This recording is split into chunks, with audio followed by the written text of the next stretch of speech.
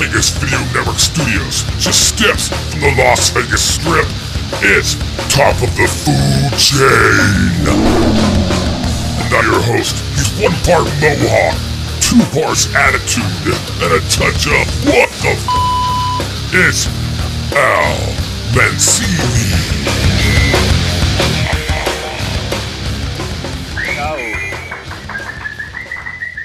So great when it's only Scott doing the applauding out there. The studio is empty today. I am sad, but have no fear. You're in for a good show. Welcome to Top of the Food Chain at the Vegas Video Network. I am your host, Al Mancini. Much like some of the Chinese cuisine we'll be talking about later on in this show, you may get filled up on me during this half hour, but trust me, you're going to be hungry for me soon.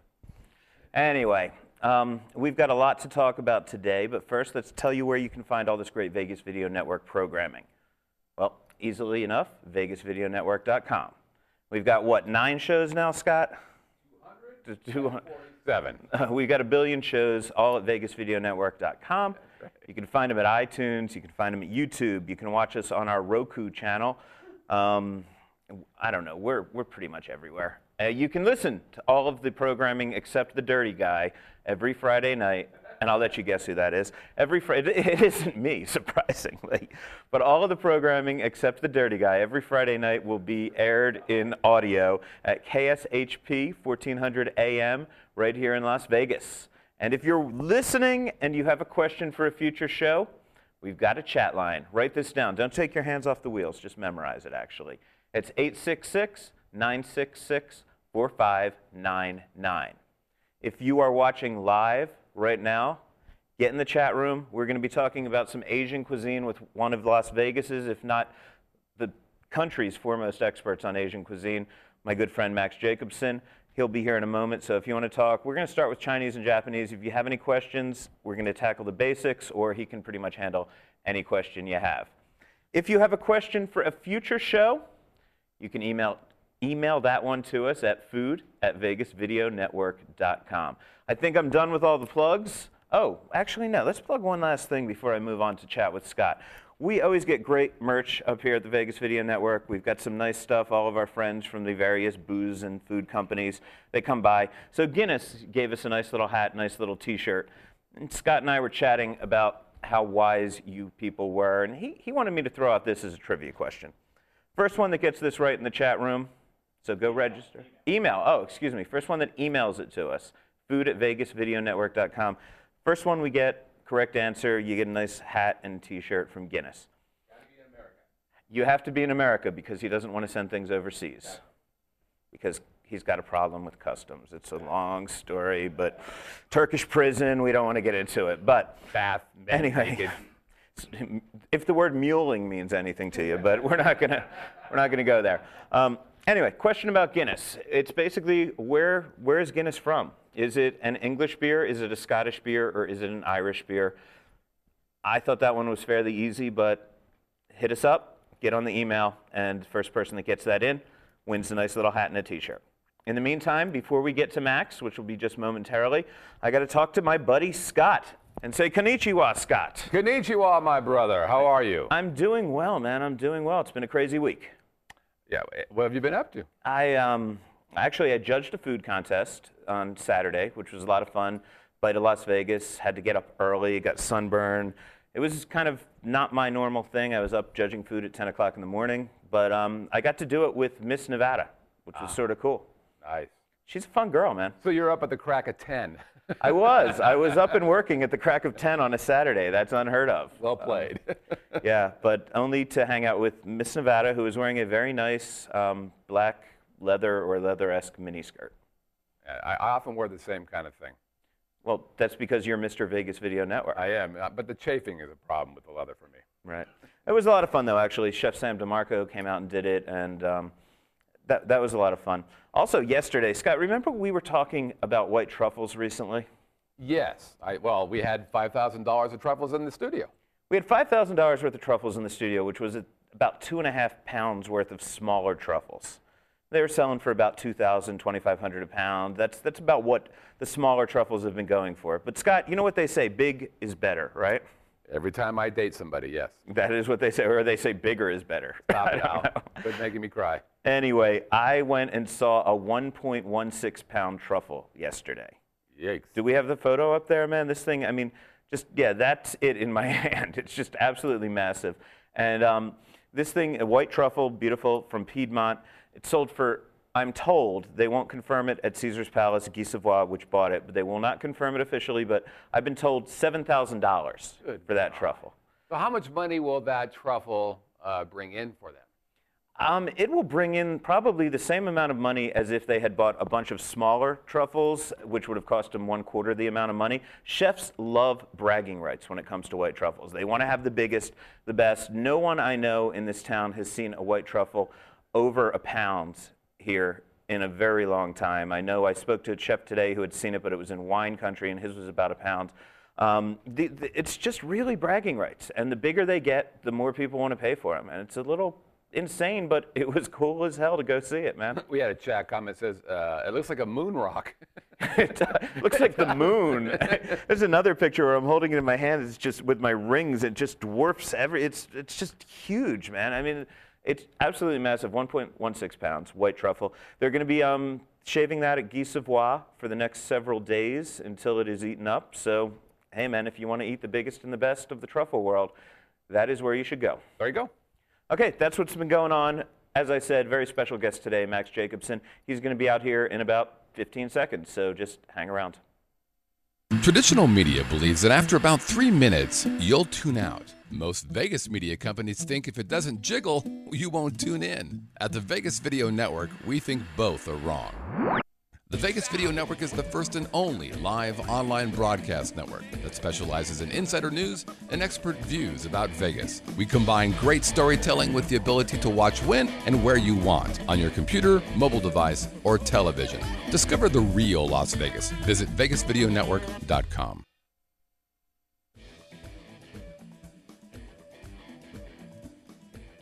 And welcome back to Top of the Food Chain. Did we get the beginning of that? Welcome back, just in case you missed that, to Top of the Food Chain at the Vegas Video Network. My name is Al Mancini.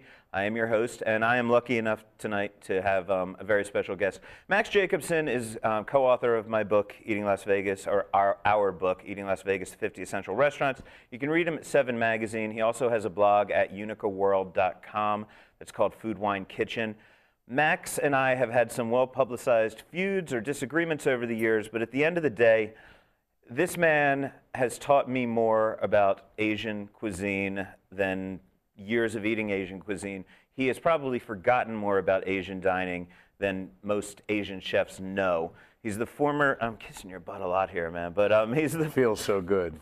former Asian foods writer for the LA Times, right? Yeah, that's how I started. I bamboozled Ruth Reichel into giving me a job. Very cool. So you, honestly, you know, we like to get down to basics, but you could give a graduate course in probably 7 or 8 different types of Asian cuisine. You've lived all over Asia, you've traveled all over Asia, and you've written about it for decades, man. Yeah, I've been writing about it for almost 30 years now. Wow, amazing. Well, thanks a lot for coming, man. I appreciate it. Sure, my pleasure. Let's start, before we get into specifics, because I want to start with Chinese food. Because a lot of people only know Panda Express, and that's a little sad to me. But what about Asian cuisine in general? What would you say defines the continent as a whole when it comes to food? Or is it a lot of different diverse cuisines? You know, if I had to pick one word, the word would be balance. One of the reasons why French and Italian and Spanish cooking requires wine is because there's a lot of fat in the cuisine, but there isn't anything to help you digest the fat. So Chinese food is pretty well balanced biochemically. You don't really need wine to go with it. And that's one of the reasons why wine has never really developed as a cult in China. Now they're starting to drink wine, and there are a lot of high-end auction houses in Hong Kong that are selling really expensive wine to Chinese consumers, but they're status-driven. It isn't really that they love grape juice. It's more about they want to have that Rothschild label and show their friends, hey, man, I'm cool. Right. I'm drinking Rothschild.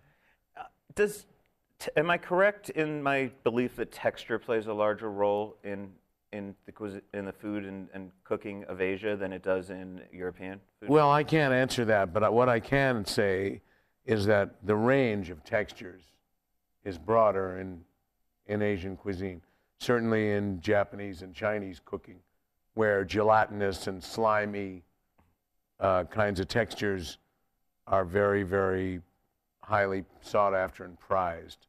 And Japanese food, which doesn't have an intense flavor profile, you know, my Chinese friends always put it down, the same soy sauce taste, they always say.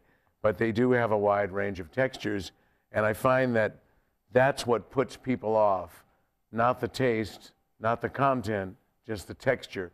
Like a raw egg and some grated yam, which you probably had. Right. Tororo, they call it. It's slippery and it slides down your throat. Well, that'll make some people gag. And then, you know, I don't want to get into the politics because I've discussed it before, but shark fin is all about texture and things like sea slugs. Not quite, not quite. Okay. You know, all those exotic Chinese foodstuffs have purported sexual overtones. You know, like, Right. I mean, let's face it, rhinoceros penis. Hey, doesn't everybody? You know, it's like shark's fin. I'll tell you, there's a proverb in Chinese. I can say it in Cantonese, actually. Lam yan sik yin. It's actually lo yan sik yin wo, lam yan sik wai ko, which means men eat Viagra and women eat bird's nest. Bird's nest, which is also a slippery sort of substance. And it's very actually, controversial. Yeah, it's the saliva of swallows. Well, you don't have to kill the swallow. I think it's more about the kids that they make Yeah, it's farm it, but or no. hunt it. People have to climb caves to gather the saliva. Right. I think it's disgusting. To me, it's like eating a bowl of snot. But you know, Bowl of snot. but to women, some women, it's highly prized as, dare I say it, a lubricant. Okay. So you dare. I dare. So shark's fin also is purported to have certain sexual qualities that will make a man more virile, shall we say. Let's start with Chinese. I'm going to talk about the biggest stereotype that I've always heard, especially when you're cooking at home. Want to know if it's true? Is that because fuel was very rare or hard to get, that most of Chinese food is done in the preparation and then the cooking time is almost like that to make quick use of the fuel. Is there truth to that? I think there is, but more importantly, I think if you look at the one thing that Chinese cuisine is missing that Western cuisine has is dessert. Why? Because eggs and sugar were very rare commodities in China. And if a family had an egg, they were going to mix it into a dish, like when you have mushu pork. Right. You know, you scramble the egg in it. They wouldn't bake a cake. Right. I mean, it was just too valuable a commodity. And ditto sugar. So scarcity did create these areas of Chinese cuisine.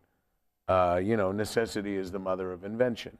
Right. So yes, it's not a stereotype. There's actually a lot of truth to it. Okay. I'm going to ask you about 4, but as I understand it, and again, you're the expert, not me, there are 8 regional types of Chinese cuisine. Is that true or no? Well, you know, you can stretch a point, but I like to use the 4 compass points just for simplicity. You know, north, east, south, and west. Mm-hmm. North, you have Beijing. You have the oily cuisine. You have Beijing duck. You have wheat flour buns, not a lot of rice. The south, Cantonese food, seafood, freshness, a lot of greens. The east, Shanghainese food, a lot of cold dishes, eel. You have the famous beggar's chicken, which is chicken that's been baked in clay. And then you have the west, which is Szechuan, the spicy food, the chili oil. The cuisine that's really caught on with Westerners, I think, that really lights up the Western palate. Okay, you just named 4. I had thrown 4 up here, and guys, just pull up the 4, and I want to see how closely they coordinate, because I had said Cantonese, Szechuan, Hunan, and Shanghai. Well, okay. That's what Americans know. Hunan, if you look at the map of China, Hunan is between Canton and Szechuan. Okay. Szechuan, which literally means 4 rivers, Chengdu, Chongqing, basically Western China at the end of the population centers. If you go west from there, you're in no man's land. You're in Tibet, you're in Gansu, you're in Qinghai, really largely unpopulated areas of China. Hunan is northwest of Canton province. Okay. I once took a train to Guilin, where they have the famous limestone formations, through Hunan province, because there was no direct train route, at Chinese New Year in 1981, and I stood for 36 hours. On the train. And I ended up with conjunctivitis. Well, Yeah. that doesn't sound like fun. But Hunan is where Mao Zedong came from, and it's a spicy cuisine. If somebody walks into, again, we're talking beginners, Chinese, if all somebody's used to out there might be Panda Express, and you walk into a decent restaurant or you're looking up a decent Chinese restaurant, where would you recommend starting based on the provinces, those types of cuisine? Well, I just reviewed HK Star at 7, and that is your quintessential Cantonese restaurant where they have the live seafood and, the fish tanks and all that kind of stuff. JJ Sichuan is my favorite little Sichuan restaurant. And again, Sichuan's always going to be spicier type of cuisine, right? Where they have like a float of those mouth-numbing mountain peppers or Fagara chilies. I once popped one of those in my mouth when I was very young, and I was out with my wife, Sue, and we were eating at a restaurant, and I grabbed one of those chilies and just ate it, and she literally thought that I had been poisoned because I just went like, whatever you do, don't eat that pepper. And she's like, oh my God, what's going to happen? We were like 18 years old. And well, some people have that reaction to MSG, That's true. Scott, do we have a question on the chat line? Yes, we do. Bill wants to know, or he says, my understanding is that Chinese restaurants in America aren't the type of food you'd find actually in China. Is there somewhere in Las Vegas that's more authentic? Well, sure. The Chinese come here in droves now, and they have to eat somewhere. There are a lot of authentic Chinese restaurants in Vegas. We both like China Mama. Yeah, well, that's, more of a Taiwanese place. Okay. But there are so many. I mean, if you just drive down Spring Mountain Road, KJ's Kitchen, authentic Cantonese restaurant. There's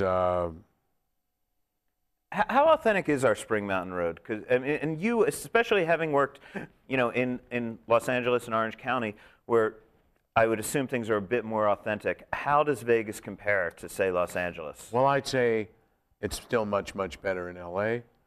But Orange County isn't better than Vegas. Orange County is like Vegas. It's a diaspora of Chinese immigrants. Irvine is where they're all concentrated. Irvine Chinese food is kind of like Vegas Chinese food, in my opinion. Another question, Scott.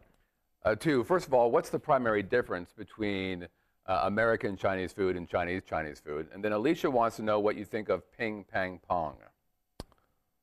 Well, first of all,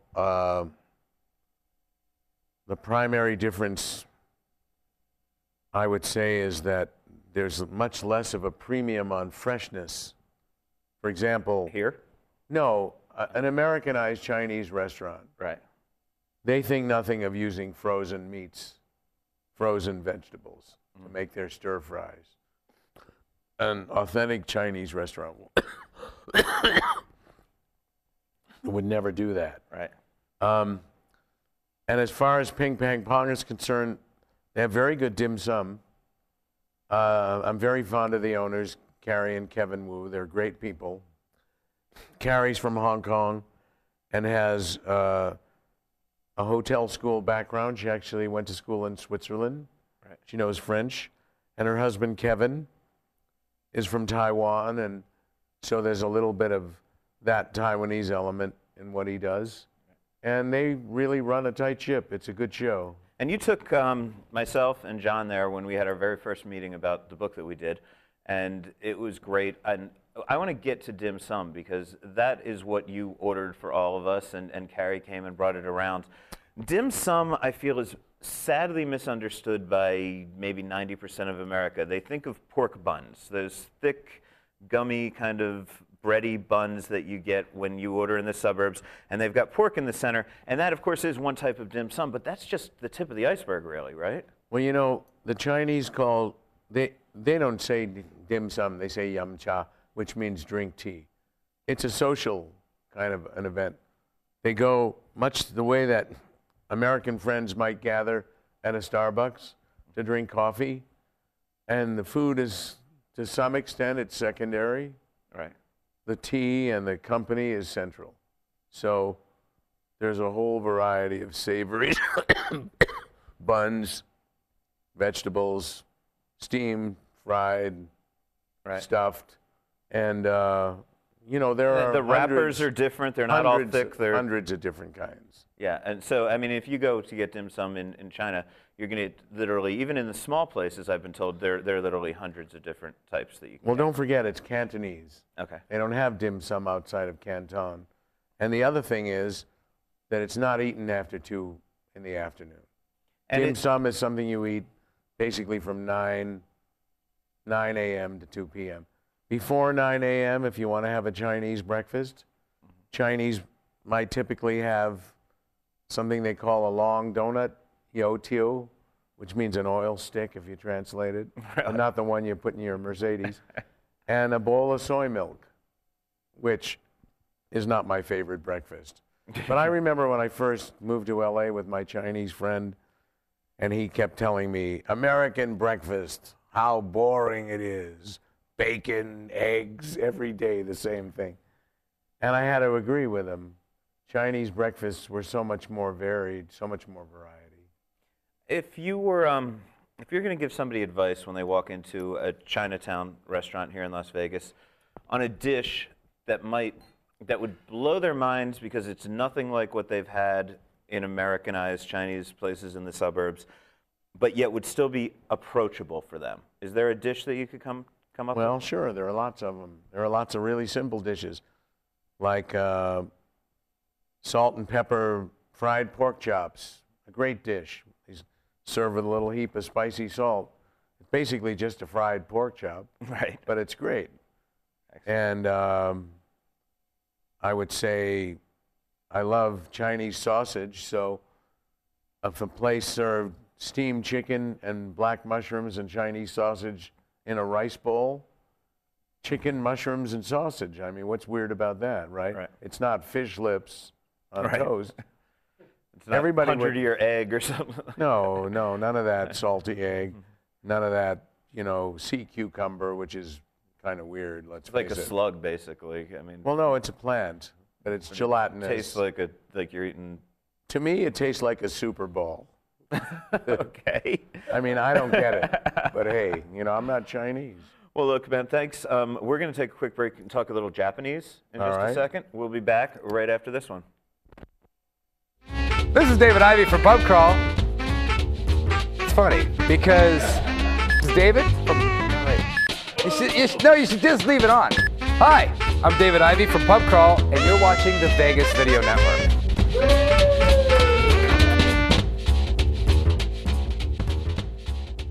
And scene. Okay, we are back at the Vegas Video Network on top of the food chain. I'm your host, Al Mancini, with my very special guest, Max Jacobson. He has just shared a lot of his knowledge about Chinese cuisine. I want to talk a bit about Japanese. I know we're running a little out of time, but Japanese, first of all, you know, you always say, I don't want to talk sushi, because that's not how Japanese people eat, right? Well, they eat sushi, but it's not nigiri sushi with the fancy sliced fish on top, because it's too damn expensive. Right. You eat sushi in Japan, you're lucky if you get a tiny little piece of tuna in the middle. You get cucumbers, eggs, tofu, burdock root, carrots, wrapped up in seaweed.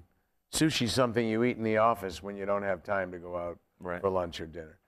But this nigiri sushi, which is rich. And nigiri, just to clarify, that is the sushi that most of you are used to seeing, which is the fish on top of a bit of rice. Yeah. And the rice really is what defines it, the quality of the Sushi rice. means vinegared rice. Yeah. What you put in it or on it is irrelevant. What they're showing now is sashimi, with what was just up there. That's not And sushi. That is There's not no sushi. rice. Right, there's no rice. Sushi doesn't have to have fish.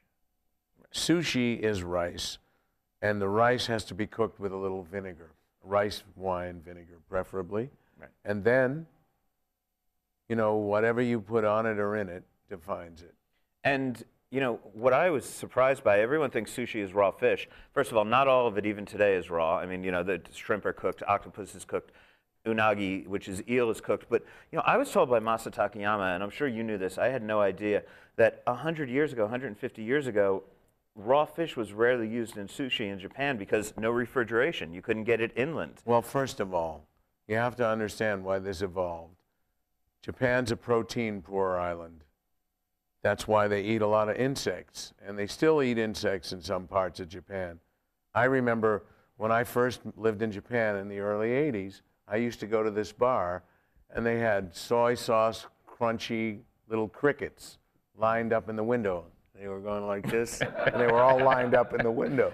And you take a few of them out. They tasted like little rice crackers. Sushi evolved as nigiri because the fact is that if you eat a piece of raw protein, you absorb much more of the protein than you do if it's cooked protein. Okay.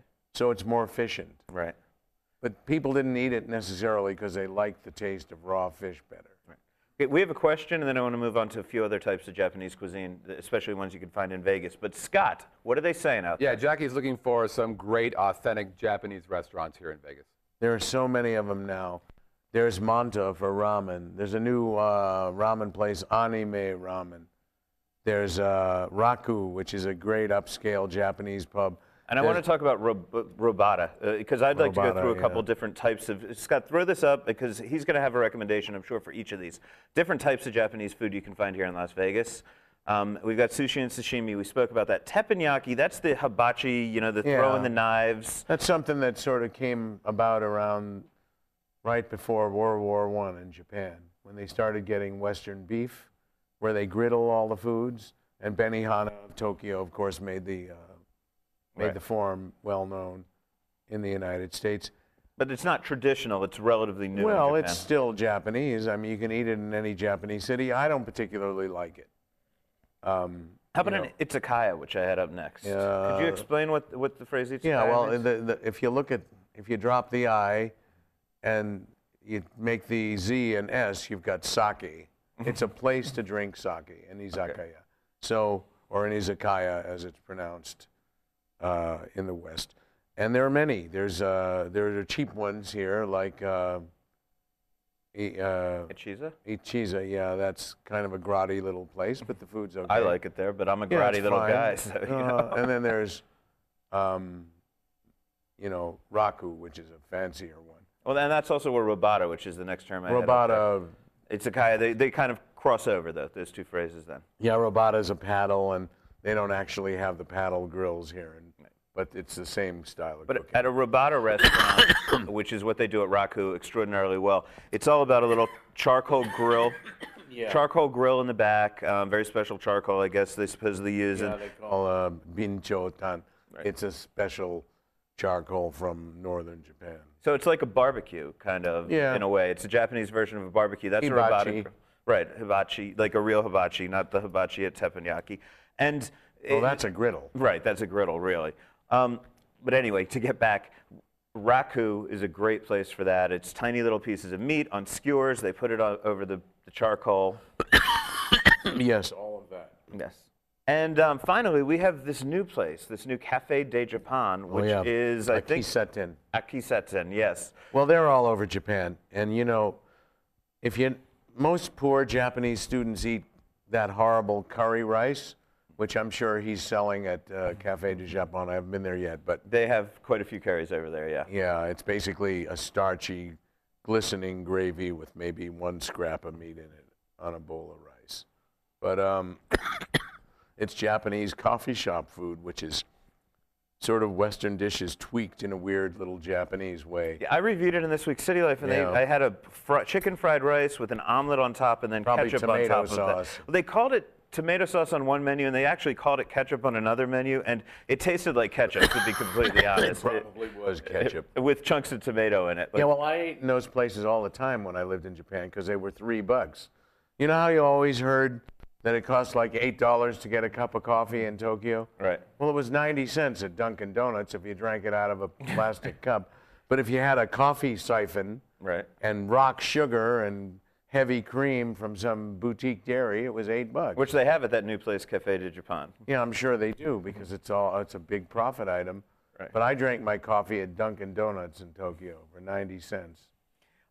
What's your favorite type of Japanese? Most authentic? Do you think it's those little coffee shops, or the Robatas? I think they're all authentic, except the sushi places, which are all owned by Taiwanese and Koreans. Here in Las They're Vegas. not authentic, and they're terrible. And a point to people out there, those rolls that you get here in America with 16 types of fish and cream cheese, and they deep fry them and they put tempura, that's unheard of in Japan, or at least it was until Not anymore. fairly recently. They're starting to eat it. California roll is actually something you can get in Japan now with the crab and avocado, except that here they use surimi, which is pollock, fake artificial crab with a K. Yeah, I know that crab. Yeah, that's like vomit food. Yeah, I'm not into that. We've got another question, Scott. Yeah, Alicia wants to know, where is Cafe Japan?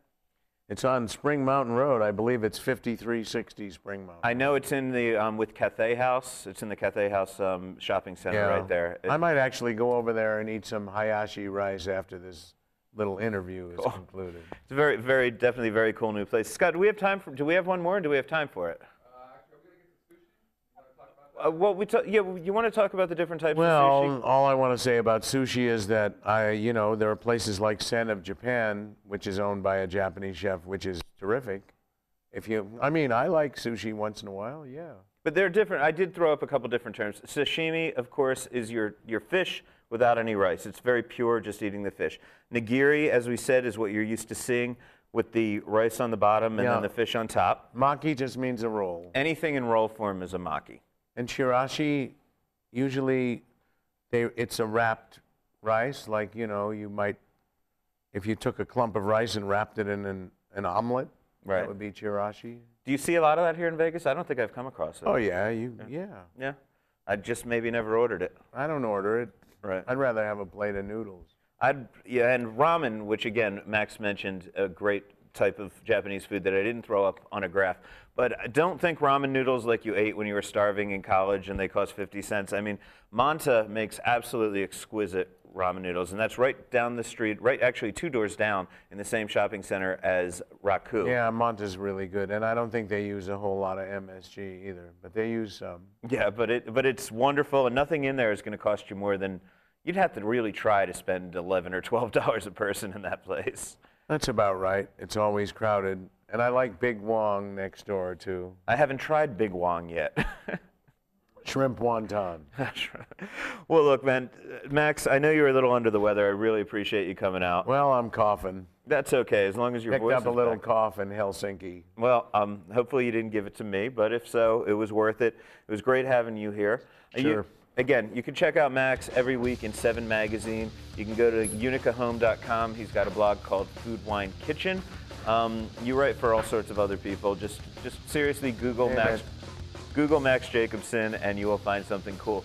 Tomorrow we're going to have a mutual friend, next week we're going to have a mutual friend of ours, Anthony Curtis, will be here talking about some of the best bargain dining here in Las Vegas. Cool. And we're probably going to have another guest. Not sure quite who it'll be just yet. That's what makes this show so much fun.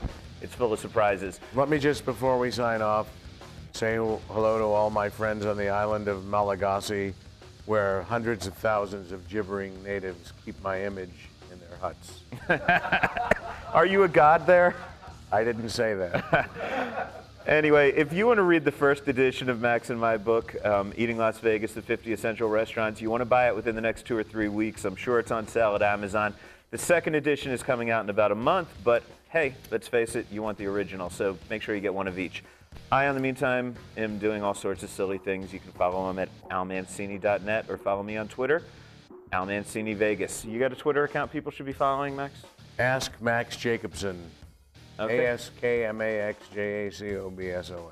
Great, guys. Thanks a lot for tuning in. I'll see you guys next week.